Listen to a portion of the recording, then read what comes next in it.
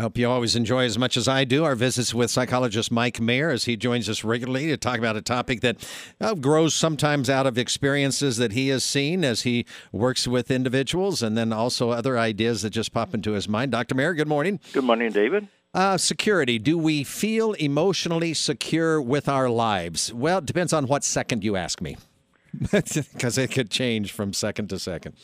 Oh, it can change from second to second, but there is a base security, emotional security, and that's what we look for.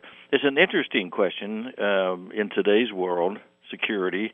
You know, we're worried about a lot of physical security and how that affects our emotional insecurity, but really I'm going to focus on emotions today.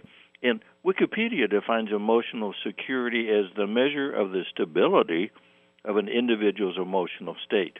Well, you know, we all have instabilities at times, but they define emotional insecurity as a feeling of general unease or nervousness that may be triggered by perceiving of oneself to be vulnerable or inferior in some way, then that threatens our self-image or ego. So that kind of makes us emotionally insecure. Now, Abraham Maslow, which everybody who's ever studied or took Psychology 101, the very base one, knows Abraham Maslow. He described an insecure person, and I thought this was pretty intense, as a person who, and I add the word generally, perceives the world as a threatening jungle and considering most human beings as dangerous and selfish, feels like a rejected and isolated person, is anxious or hostile, is generally pessimistic and unhappy, shows signs of tension and conflict, tends to turn inward, tends to be neurotic, and is generally selfish and egocentric. Wow.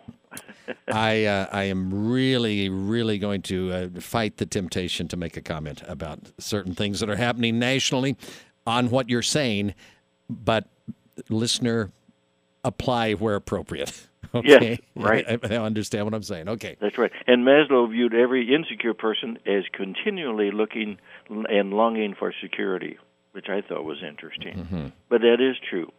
A person who is insecure may lack confidence in their own value or capabilities and lacks trust in themselves.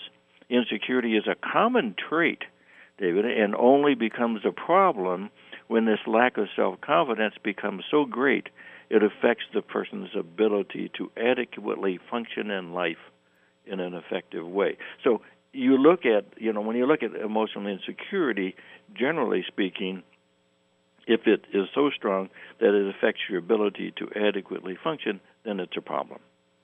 Okay. Now, because otherwise, we can all say, well, we're emotionally insecure, but that doesn't mean it's a problem. We tend to find ways to deal with that. Emotional insecurity nearly always causes some degree of isolation, which I thought was interesting. The greater the insecurity, the higher the degree of isolation that isolation becomes. And insecurity, which you probably would know that I'd go this route, insecurity is often rooted in a person's childhood years and then can grow as we reach adulthood if we let it grow. So what I'm going to do is I'm going to turn this a little bit and say, so let's turn to childhood. If we meet the emotional needs of our children as parents, it will positively affect their behavior later in life. And I'm going to give a list of what could be called the top 10 emotional needs of children. And these emotional needs, if we meet them effectively, will help a child feel secure. Okay. And this was found on EQI.org. A child needs to feel accepted, believed in, cared about, forgiven, loved, safe, supported, trusted, understood, and valued. Powerful words. So guess what? This list is what we need as adults, too. Think about that. We do. We like to feel loved and safe and trusted, supported and trusted. So we need these as adults. So meeting these needs in children as well as in adults should help provide the emotional security we need to function better in life. Now, you can say those are all positive things, but in there I want to note that children need need these needs to be met, but how these are accomplished is not as easy as they sound. For example, to feel safe should include boundaries and limits, which, believe it or not, can help a child feel safe or secure. So the meaning of the words sound positive, but that doesn't mean that all you do is love a child and they're going to feel secure. That is the most important, but they also need to learn in their own limits and their own boundaries. So I'm a big person on that too, also. Mm-hmm. So next time, at some point, I will go over a list. There's a different list out there of what children need, which I think is very interesting, and I will go over that. And this particular list delineates a few ideas of how people can accomplish some of these things. So I don't have time today to go over that list. But the bottom line today is that fulfilling basic needs as a child really helps that child as an adult feel secure. Yeah.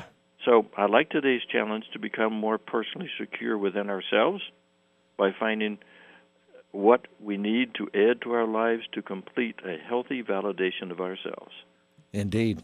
And I thought it was important what you said early on about how if you are lacking that emotional security, how that makes itself known in some very real, isolating, fearful ways. Yes. And the final quote for today, family isn't always blood. It is the people in your life who want you in theirs, the ones who accept you for who you are, the ones who would do anything to see you smile, and who love you no matter what. That is security. That is the security. Do we feel emotionally secure with our lives? The topic today. Dr. Mike Mayer, thank you. Thank you, David.